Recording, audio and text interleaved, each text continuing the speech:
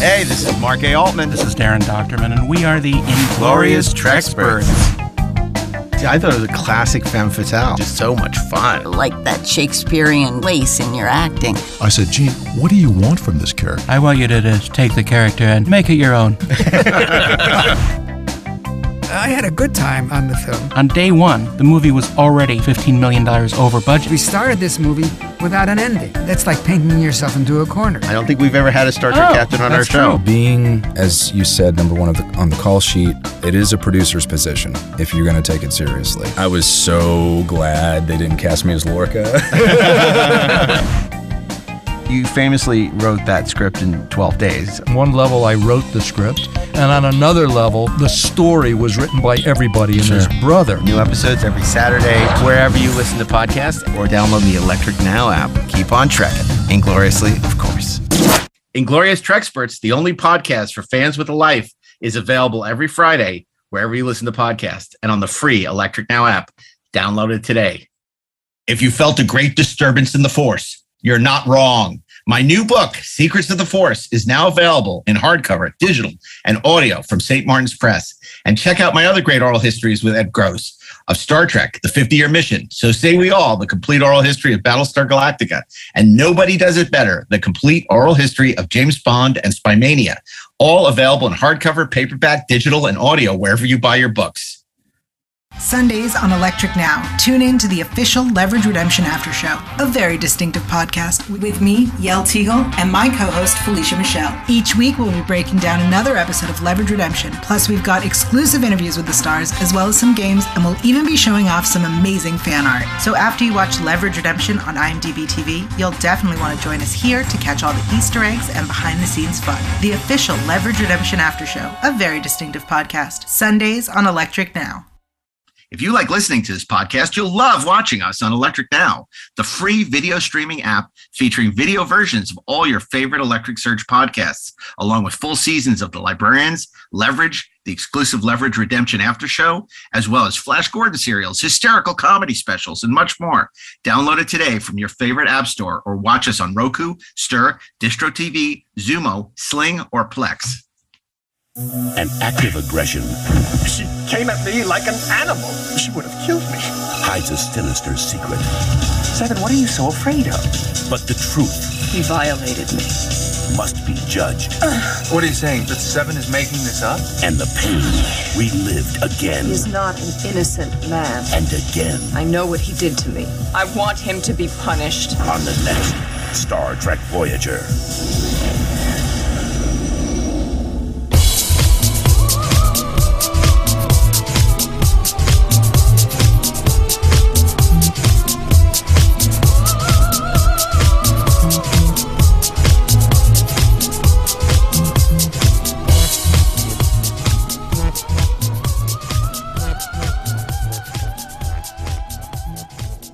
Hi, this is Peter Holmstrom.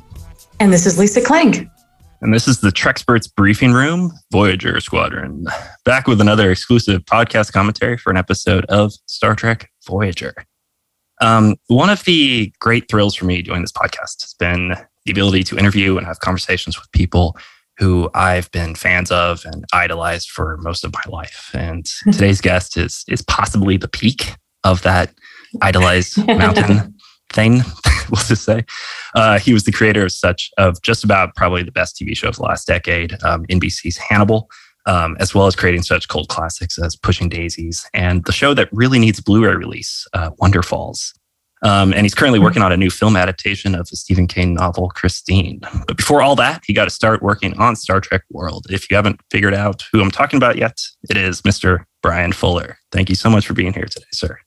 Hello, thank you for having me. It's always a joy to have conversation about Star Trek, and particularly with you and the beloved Lisa Klang. Absolutely. This episode is going to be fascinating because we've had episodes, commentaries with Lisa about her episodes and other writers about their episodes. But this is one of the first times where we've done an episode with two writers on it who worked on the same episode. And so this will be an interesting look into the collaborative process of working on Star Trek. So the episode today for listeners out there is Star Trek Voyager Season 4, Episode 17, called Retrospect. Guys, before we get into it, do you recall like what was some of the early process of this episode in terms of the writing? Did it come in as a pitch? Was it something that came up in the room? How did that all start?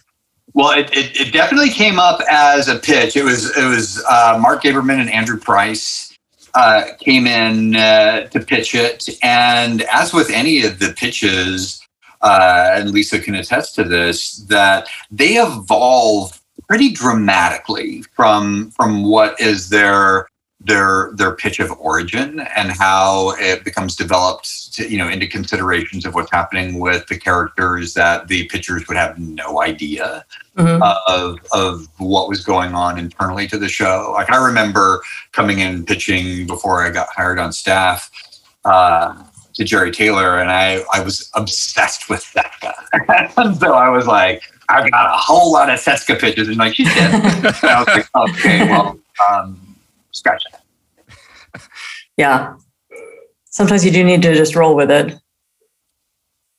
Yeah, the pitching process was actually really interesting. I mean, that's how I got in, was first the open submission policy and then being invited into pitch. So that process is something that was really delightful and inspiring, and also then to be on staff and be on the receiving end of the pitches. Yeah, because you have all of these people who are really excited about Star Trek and aren't necessarily in the door but are looking through the window. And that was always fascinating to be a part of. Do you remember the first time you took a pitch, Lisa? The first time I took a pitch, I don't actually. But from memory. I mean, I remember giving a pitch, and pitching myself, but I don't remember the first time I actually took a pitch from somebody else, but I'm sure I was very sympathetic. Yeah, I do remember the pitch for your birthday where we hired strippers to come in and pitch, and then they disrobed and gyrated, and everybody in the art building descended on your office. And oh my God! Probably something that wouldn't happen today and wouldn't happen now. So there's a lot about this conversation that I think is going to be things that would not happen today. Yes. Although I did think the strippers were pretty hysterical. I mean, they first came in and they pretended to be pitching. So they start with, okay, so we're on the bridge, all that kind of stuff. And this would be better with music. And then they turn on their music and then they get up and start stripping. It was hilarious. Oh my God. I have pictures. Wow. Yeah, Lisa, I've known you for years now, and you've just now bringing this up. My God. That's hilarious. All right. Well, on that note, let's get into it.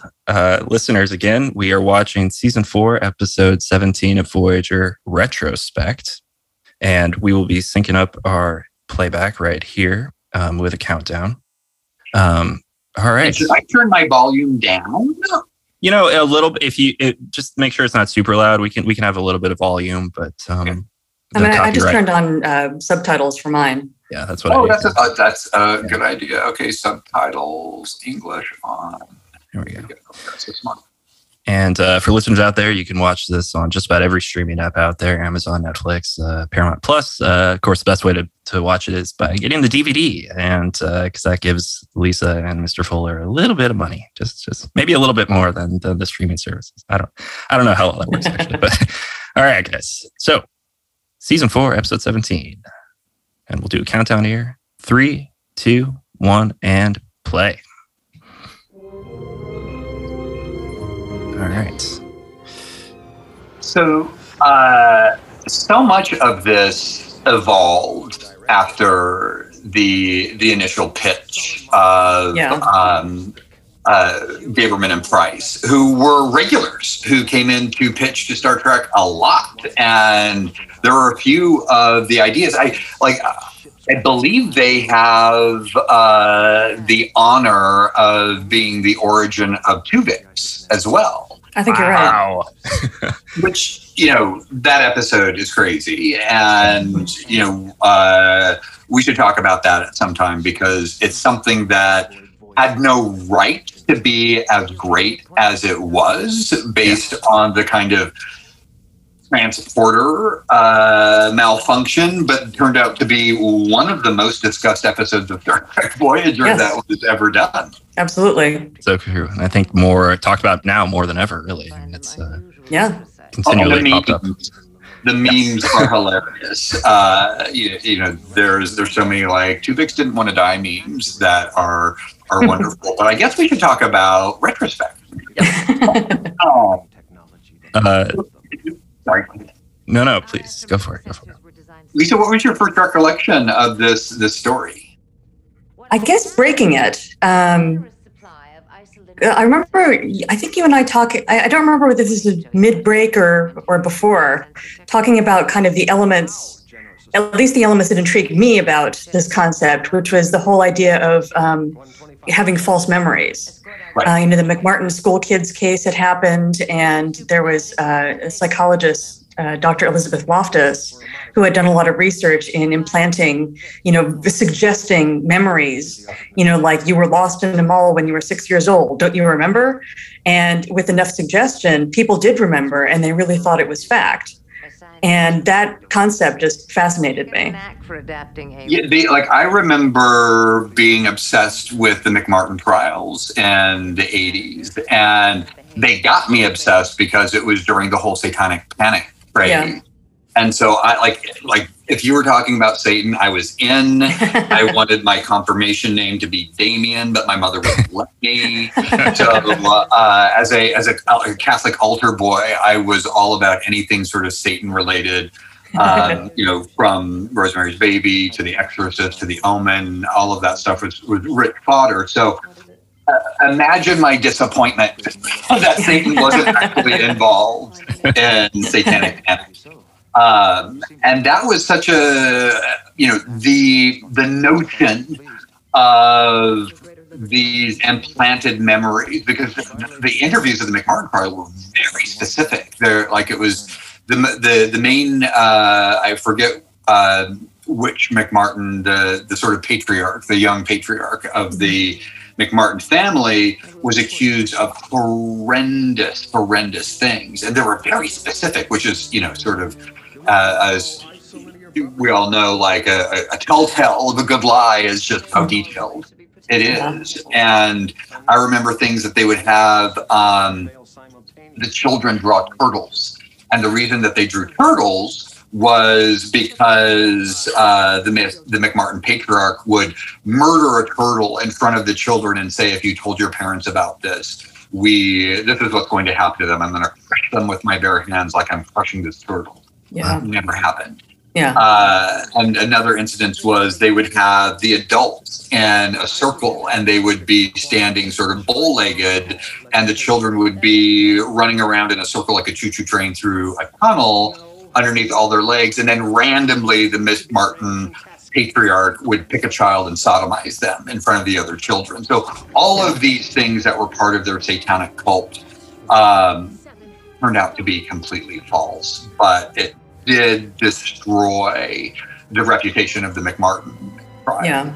And so I think that was sort of the impetus. I remember that was the conversation when Jerry Taylor was in the room. Yeah. That was the conversation about what Star Trek about this episode. And then when she wasn't in the room, it was a much darker, more disturbing conversation, because it wasn't about let's explore these, the fascinating qualities of implanted memories. It was about these bitches who lie about being sexually assaulted or inappropriately touched. And at least I don't think you were in the room for these conversations, because it was a very male conversation. And as the, sort of resident, gay guy on staff, I think there was a perception that because my genitals are on the outside, that I would be okay with such discourse. But honestly, it was really horrifying. And there were, executive producers in particular who would talk about these women needing comeuppance for their lies.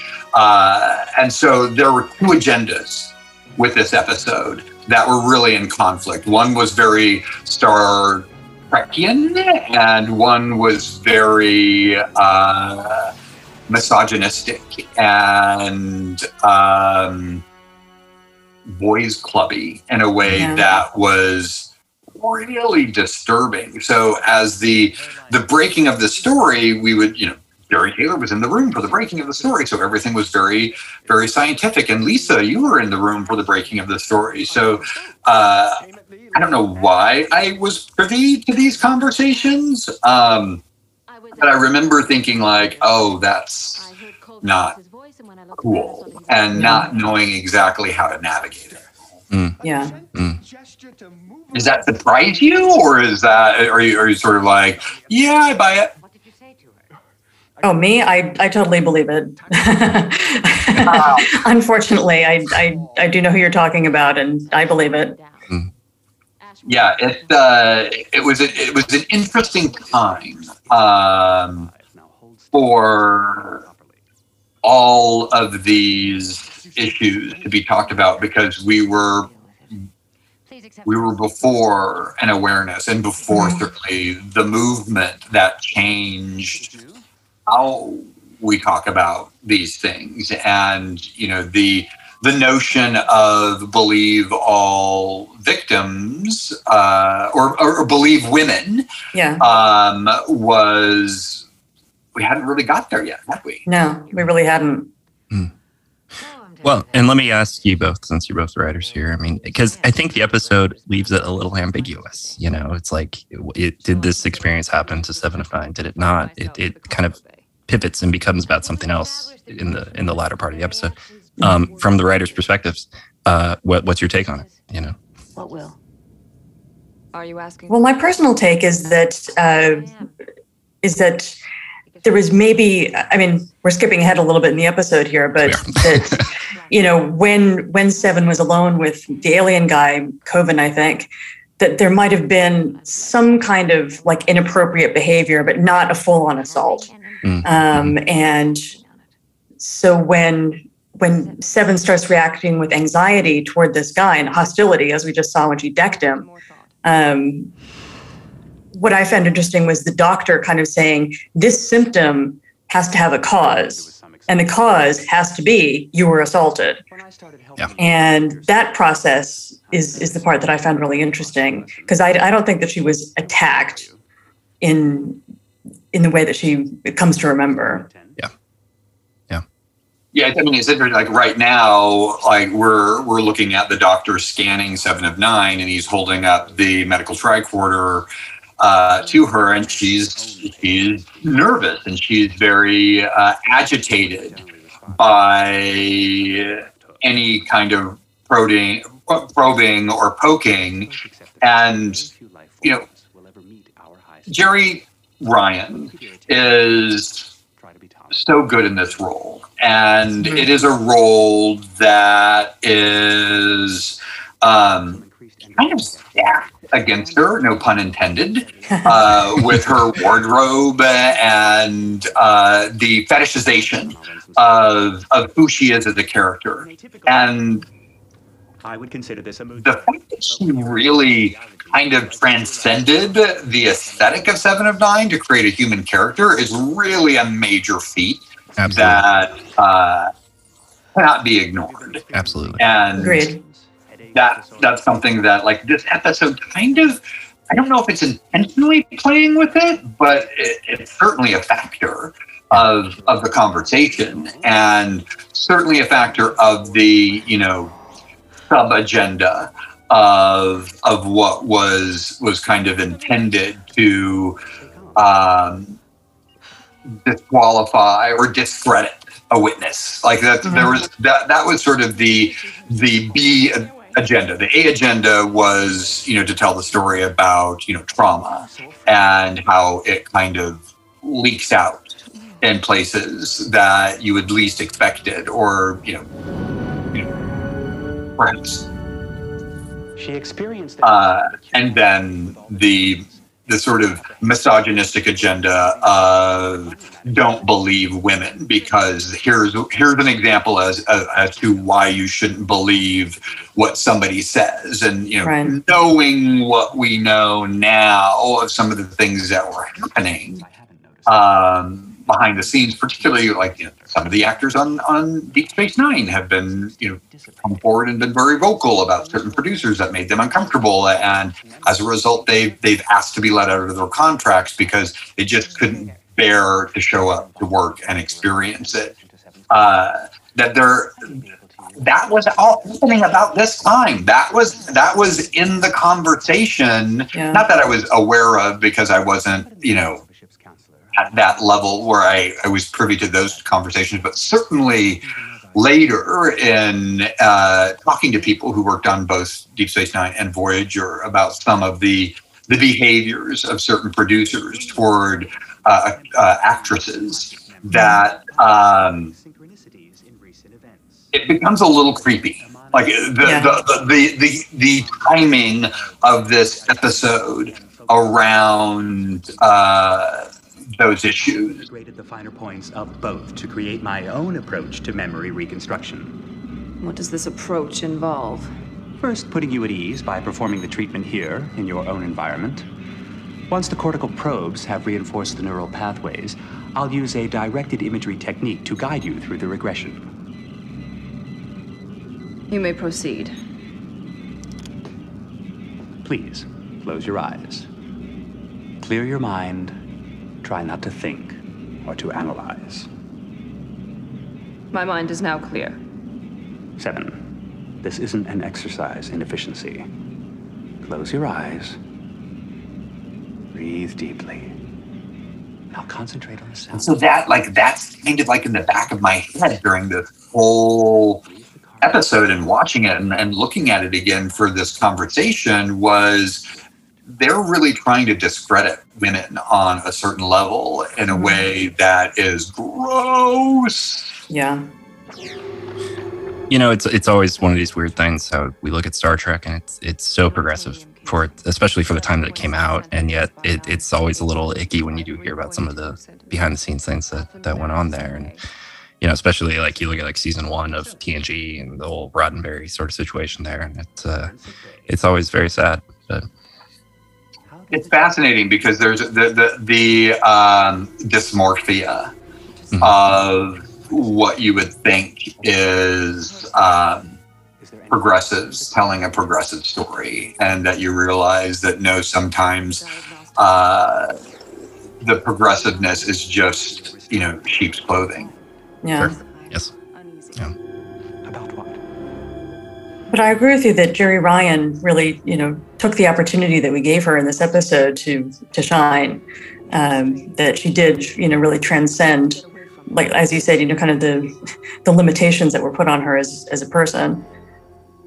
Yeah, it really it can't be said enough, because particularly there's a History and Heroes channel, like channel 20 on my cable provider. And so every night at 11 o'clock, as I'm sort of either coming up for a snack or winding down and brushing my teeth in the kitchen, I watch Star Trek Voyager, and I'm floored by the consistent quality of the actors and their performances and the authenticity of it. Bob Picardo, Jeri Ryan, Kate Mulgrew, Tim Russ.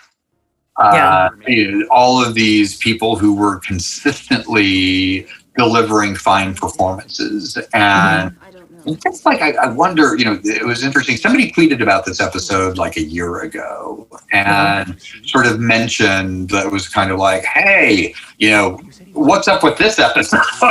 Yeah. And I was CC'd on it, and I think Jeri Ryan was CC'd on it. And I think my response was yeah, it was really fucked up and toned down. And, but this is 25 years ago. Yeah. 20 to 25 years ago. It was a while. Yeah. And it's interesting to sort of be aware of what was happening in the late 90s, which was not that long ago, but it was 20 Kind of was, yeah. Yeah, and like, don't drag me into reality, Lisa. But there was something about the, I mean, it was so much change with Obama, you know, and in terms of our self-awareness as Americans, we weren't quite aware of how racist we still were. Like a lot of people were. Like if you were, you know, non-white, you certainly were violently aware of how racist we were. But for some of us who, like, you know, travel in progressive circles, we just were not aware until we saw just how violently racist and then violently misogynist that we still are. And so this is kind of an interesting time capsule for how far we thought we had come when really we hadn't at all. Started the journey. Care to join me? You can make sure that the adjustments are performed. It's crazy to think about.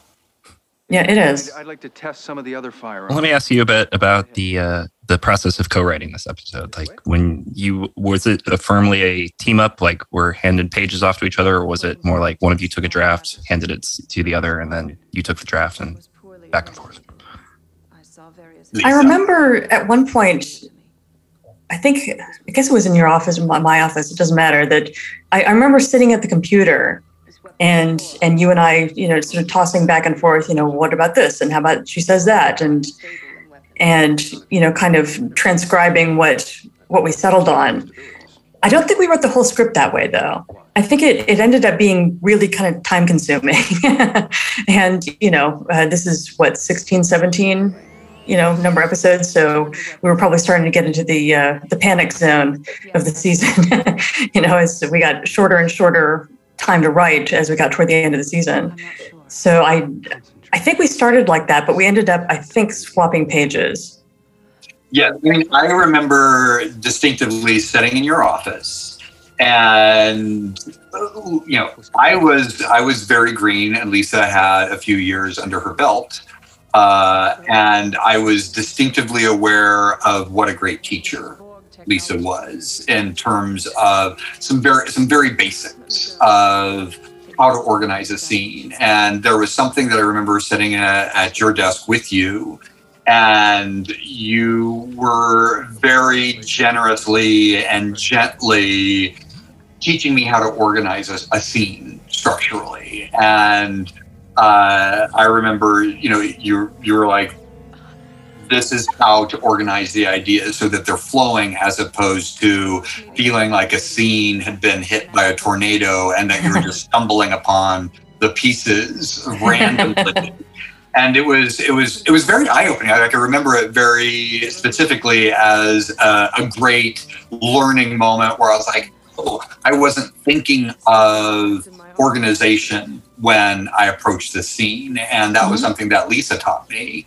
You know, early on in my tenure as a staff writer, that there are certainly ways to organize and allow scenes to flow and pursue rising action and emotion within the story and the structure of any given scene. And I look back on that moment fondly, going like, and feeling a light bulb go off, because it was something that I just didn't understand about writing up until that point. And Lisa was like, hey, asshole, this is how it's done. And not that she called me an asshole. No, I didn't. But she probably thought it. But that was something that I was like, oh, good. Like, you know, doing this episode, it's going to be fun to talk about, because it was fun to write with Lisa. And Lisa was very good and kind to me in an environment that wasn't always good and kind. You know, it was a bit of a boys' club, and Jerry Taylor was moving, you know, away from her position as showrunner and sort of like allowing room for other people to step into that role. So it was a tricky kind of political atmosphere that I didn't know how to navigate. And Lisa was very, very, very helpful. And it wasn't so much about the politics, but it was just like, here's how you can be a better writer. Here's how you can look at a scene and just be more structural in your thinking. And I repeat those lessons when I talk to other writers, because I hear Lisa talking through me about organizing a scene and organizing ideas and letting there be rising action and emotion within the context of the scene. That was all stuff that Lisa taught me. Well, I certainly had a fun time writing with you, and it was great when you joined the staff because I wasn't the newbie anymore. Just for context for people listening, I started in episode 2, and Brian came on in episode 4 in season 4. So I'd been there for just a couple of years and had was used to being the junior writer, and then I got somebody else that I could push around. Yeah, it definitely was sort of a wonderful camaraderie, and we hung out a lot outside. I remember we were going house hunting, and we were talking about should we buy a house together? Yeah, because we really got along, and there was a genuine friendship there that I'm glad that we've recently kind of rekindled and are back in each other's lives more presently than we had been in a while, because I have great, wonderful memories of working with Lisa. Yeah, we're not talking about conjecture, we're talking about That's awesome. That's amazing. And this fucked up episode. I'm curious. This was your third episode credited of writing a teleplay for Voyager, and 2 of the 3 have a very 7 of 9 centric aspect to it. I'm curious, was it a conscious choice and or saying I would love to take this episode because I like writing for 7 of 9, or was it more just the way the cookie crumbled and you got it? I think it was more the way the cookie crumbled, because I can't imagine raising my hand and declaring a desire or want and having it be met with anything but ridicule in that environment. And so the idea of saying, making an I want statement or singing an I want song if it were a musical was just not, Oh, come on, a song would have worked. A song totally would have worked. So it really was, I think there was an abundance of 7 of 9 stories, and that was definitely the kind of charge for the producers to really make as much of her character as possible and really bring her to the foreground. So I think it was, I think we were assigned this story. Yeah, I think so. Yeah, it was kind of, because, at the time, it was a little heady and a little, fraught with the duality of the agendas that were approaching the episode. So it wasn't one that I was like, oh my God, this is my favorite episode. What was my favorite experience about it was working with Lisa. But the episode itself is kind of tone deaf and really problematic. And so it's hard to say oh my, I don't mention it in the same breath as Bride of Chaotic. Yeah. Lisa, I kind of want to ask you the same question though, because you've talked many times about how much you love writing the Doctor, and the Doctor is almost the B storyline of this one. And I wonder, was that something that was in the room when you broke it, or was that something that you really brought to more to fruition than maybe had been originally there? Well, I think because we all did like writing for the Doctor, because we all knew, of course, that Robert Picardo would just knock it out of the park. I mean, he's amazing. And so when we were talking about the idea of suggesting a memory and, who would she be working with? We didn't have a ship's counselor. We didn't have anybody who was the obvious confidant. And so I think we went with the Doctor, who, kind of fancies himself a psychologist because he's downloaded the correct files, and he has, I think, an interesting arc in this episode as well, in that he does overstep his boundaries, in that he does take on something that he's not really qualified to do, which is, I think a moment of growth for the Doctor. And, as usual, as we expected, Bob did a great job with it. Please, go ahead. I think that's a really important point, because there is something in there is a cautionary tale for the Doctor in the fucked up tone deaf version of this episode, where it is like, no, you shouldn't believe the women. Like, see, this is what happens if you believe them, because they're so crazy and unstable that they will damage you as much as the person who they are accusing in some way. And that was an interesting dynamic. I think Bob and Jerry both found real humanity and real insights to their characters. But it is a like, don't make a fool of yourself and believe the woman, because that's what will happen. You will make an ass out of you and me. Well, I mean, that is certainly one thread of it, but I do think that the Doctor developing as a character and kind of trying to take on too much, and getting a little arrogant, as he was prone to do. I guess I saw that more as his character development in the episode. I agree. Like, I think that's that, and I think that's what Bob really delivered. And I'm sort of like going, back to the sort of dark room gentleman to evil kind of aspect of making this. But you're absolutely right. Like, it is a wonderful evolution in terms of the Doctor's character, all things being equal, or some things being removed from the narrative agenda. It is the story of somebody who thinks that they know humanity, and discovers that they may not be as knowledgeable as they once assumed. Well, I think what makes the Doctor and Seven of Nine work so well together as a team is that they are large. In some ways, they're in a similar place developmentally. Seven has come from a Borg.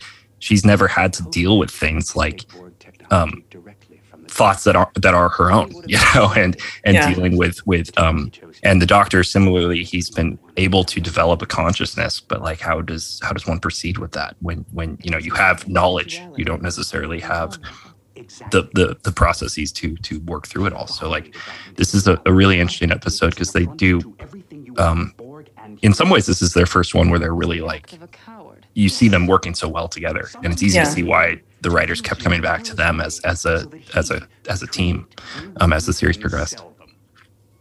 Well, there's something about you look at most of the Star Trek series, and what is the Kirk Bones Spock dynamic, and certainly in Next Generation, it was very Picard and Data, and they were the kind of the lead emblems of the symbolism of humanity that was being explored. And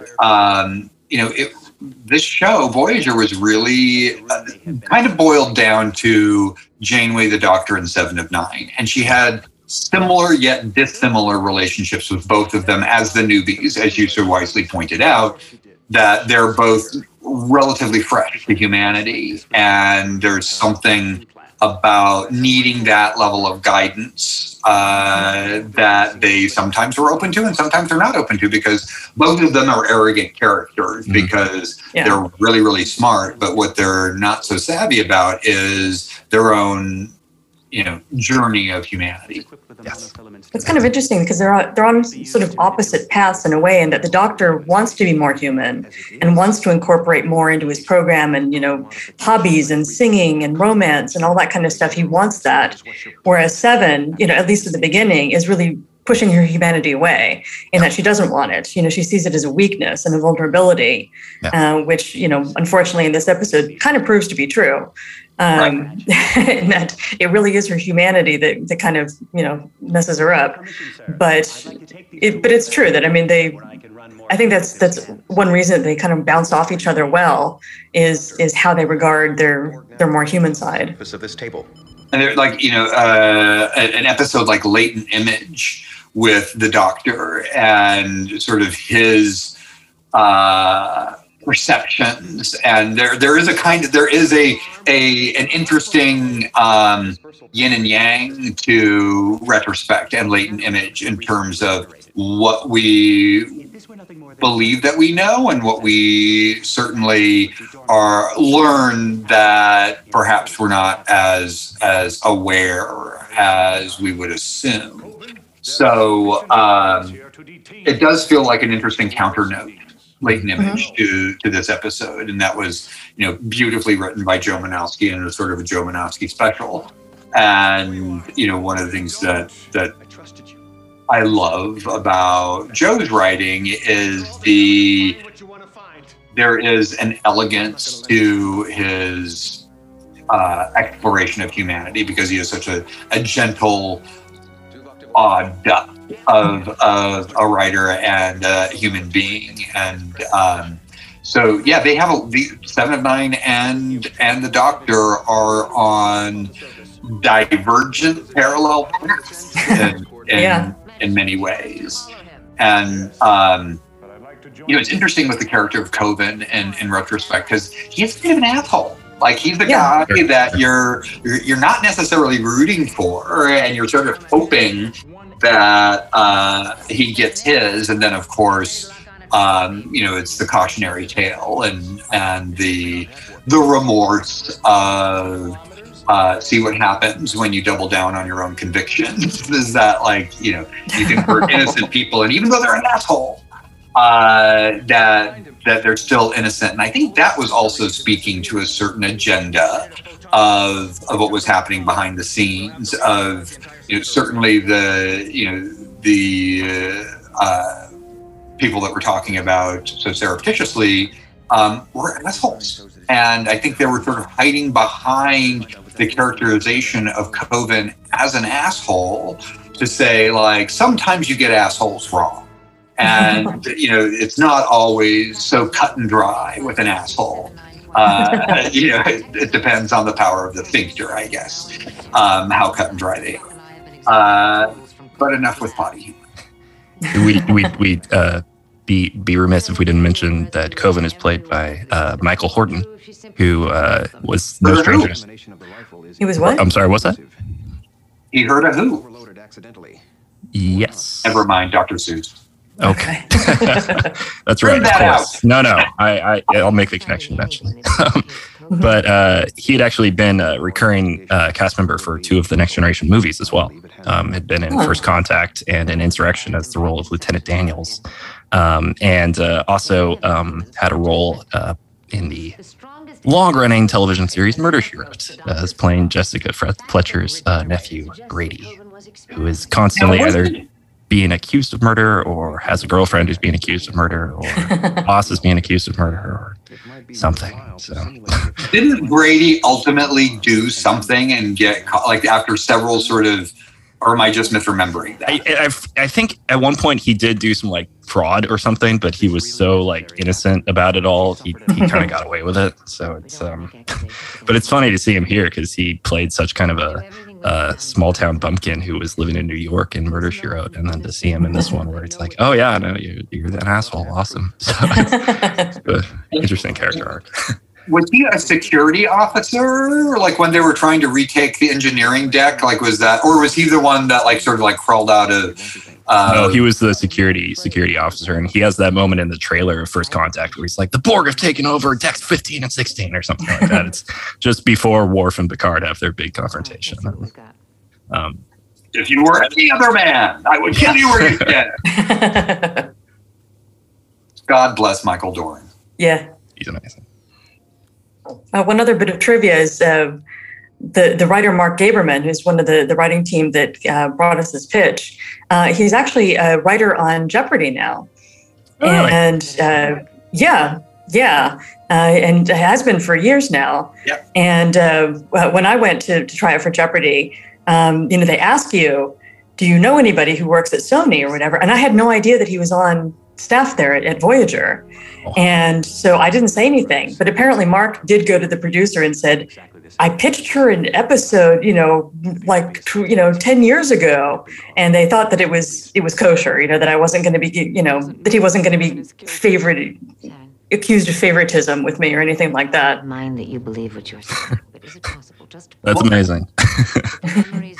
I wonder, if memory serves, in the original Price and Gaberman pitch on this, I feel like, and I could be misremembering this, but I feel like the question of whether it was real or not was that it was, and that was sort of like a big change from what the episode had become. That was the opportunity to make a point was that the pitch was, these recovered memories and that they were real and that they led 7 of 9 on an investigation that was factual. And I remember vaguely that was one of the things that I was excited about, because I'm always excited when things are real. It's always a disappointment when it's a dream or it's a false memory. But I feel like there was a different story that was sussed out. I think you're right. I think that at first we had been talking about recovering memories from her Borg past, from the genuine trauma that she had been through, being assimilated and all that kind of thing. And that sort of bubbling up to the surface and affecting her in the present. I think you're right. I think that was part of the pitch. Yeah. And then it got, agenda, and it's not a story that I'm like I don't like this episode, but it is. I feel like it's successfully doing some things that are definitely what Star Trek does, and certainly has as I said, a lot of problematic associations. Yeah, no, it hasn't aged particularly well, but no, yeah, it is definitely. It's interesting because there are it's unlike Tuvix, which has aged beautifully and actually is a standout. This is sort of an odd kind of. I won't say unfortunate, because there's so much that I do love about it, with Jerry and Bob's performance in particular, and also the experience of working with Lisa. But it is not up there in terms of my favorites. Yeah.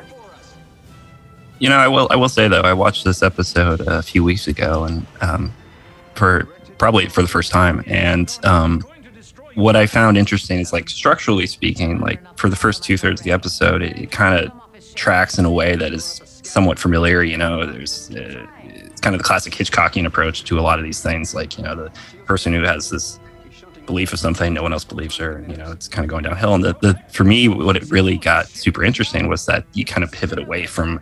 You expect her to find the smoking gun, and you expect her to be able to track down and get the bad guy in the end. And what I found interesting is that it does kind of pivot away from that a bit and becomes about something else. And, there's definitely, it creates interesting conversations that, we're having here today that hopefully other people have had over the decades. And it's that is what Star Trek does at its best, just purely from a fan base perspective, not knowing anything about the politics of behind the scenes stuff or anything like that. But it strikes me as just an interesting idea, and definitely, Jerry Ryan just brings in a stellar performance, and Rob Ricardo is always great. And there's really cool stuff at play here. Yeah, here's the moment in the story where, of course, everybody has to feel bad for believing the wrong thing, and that being the cautionary tale. the message of the movie is don't believe women. So that's, it's interesting, particularly when you're looking at a female captain, with a female crew member, and what it is, on those levels of believing or not believing, the abused is worthy of conversation as well. Well, I was on another podcast that was talking about responsibility and leadership, and specifically talking about the captains and Janeway. And they asked me about this episode. How did I feel like Janeway reacted? And I think that Janeway reacted the way you would want her to react, which is she immediately believes Seven, and she says, "Let's investigate, let's get some proof." And she is behind Seven 100%. So I think from that point of view, Janeway does what you would hope her to do.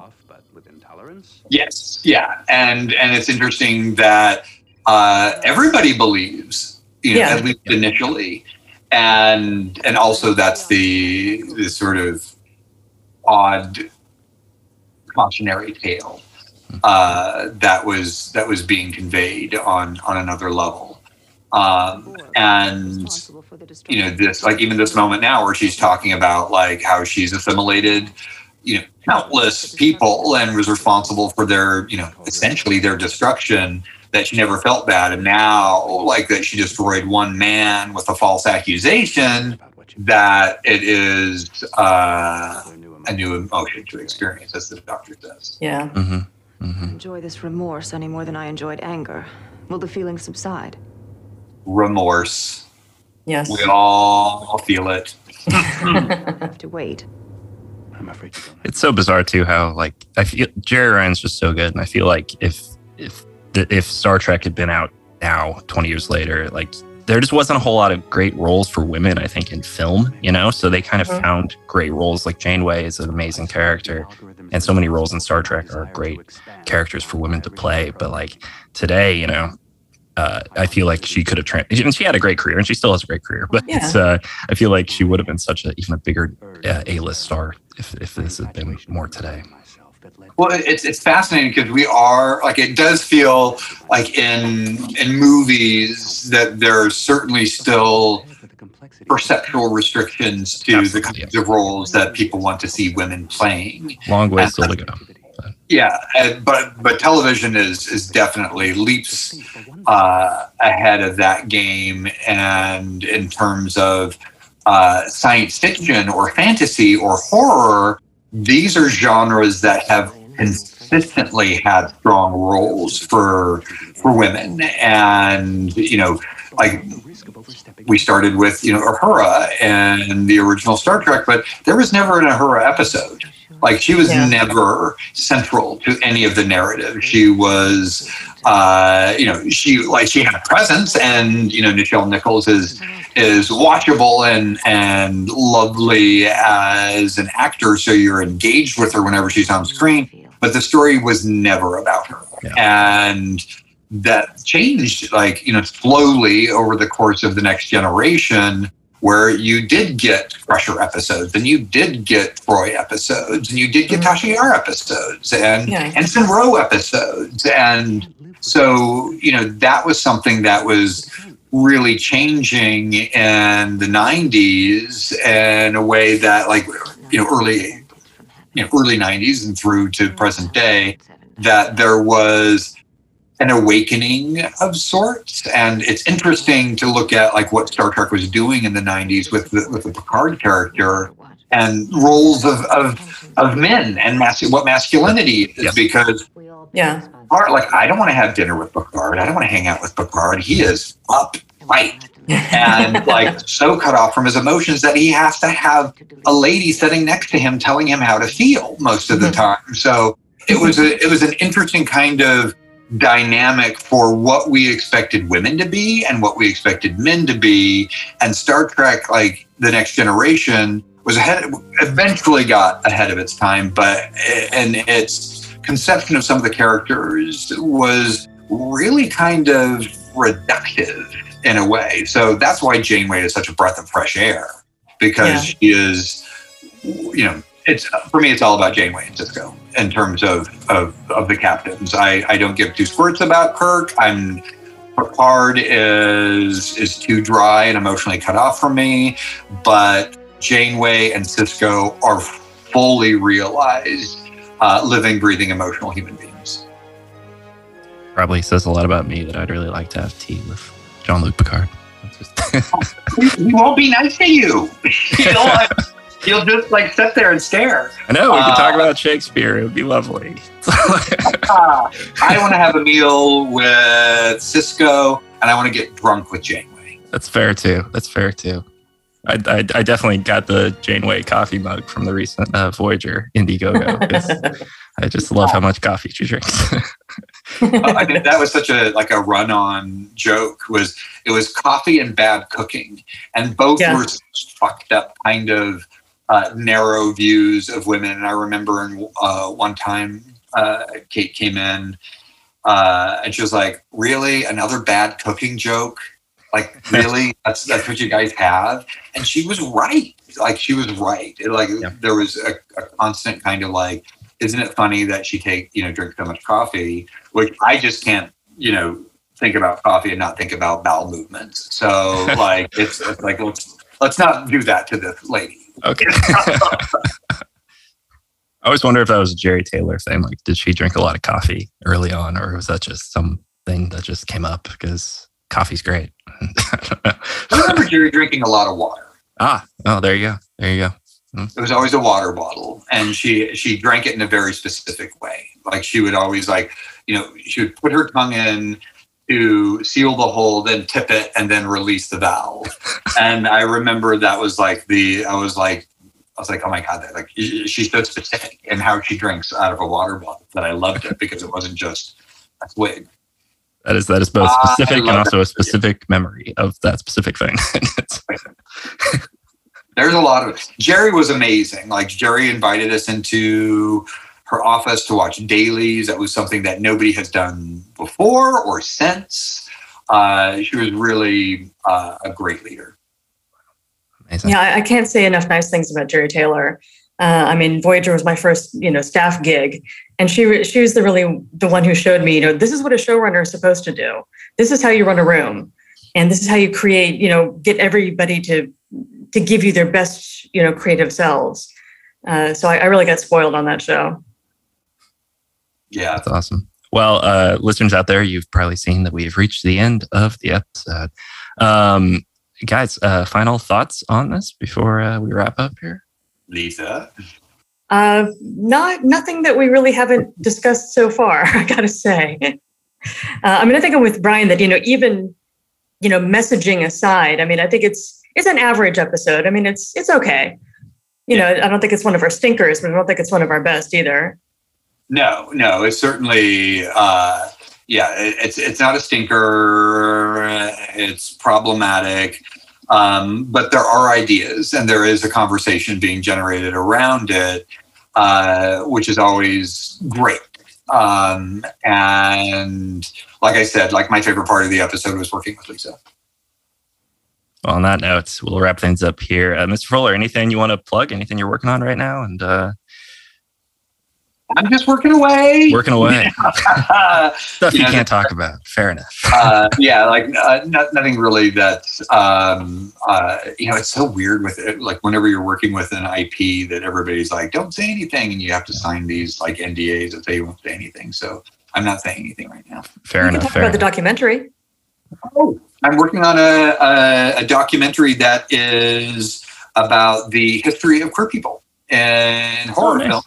So, going back to the literary origins of, Mary Shelley and Bram Stoker and Oscar Wilde and Horace Walpole and the whole creation of Gothic literature as a an origin story for queer storytellers through James Whale, all of the queer expressions of Hitchcock, and through what was happening in modern day horror, and how we're seeing more queer characters now being represented, and how, that's a far cry from the Cruisings and the Dress to Kills and the Silence of the Lambs, where queers were primarily the villain. So it's a really interesting documentary.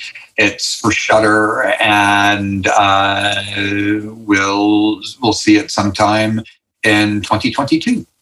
That's amazing. I love Shudder so much. It's easily just really great stuff. It's the best $45 I've ever spent in my life. It's awesome. All right, listeners out there, thank you so much for being here again. If you want to get in touch with us, you can find us on Twitter at Inglorious Trexperts, or on, is it Inglorious Trexperts or Glorious Trek? I've already forgotten. Somewhere on there, search Inglorious Trexperts, you'll find us, as well as on Facebook and Instagram.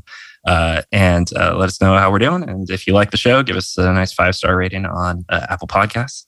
And so and of course, we'd also like to thank our sound engineers, Bill Ritter, as well as Mark Rivera, and producer at Electric Entertainment, Natalie Muscali, as well as our executive producers, Mark A. Altman and Dean Devlin. So hope you'll join us here again. For Lisa Klink and myself, thank you very much for being here. And keep on trekking ingloriously, of course.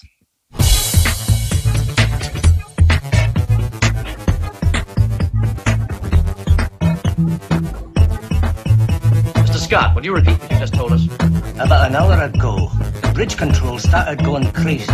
Levers shifting by themselves, buttons being pushed, instrument readings changing. And on my monitor screen, I can see Mitchell smiling each time it happened, as if his ship and crew were almost a toy for his amusement.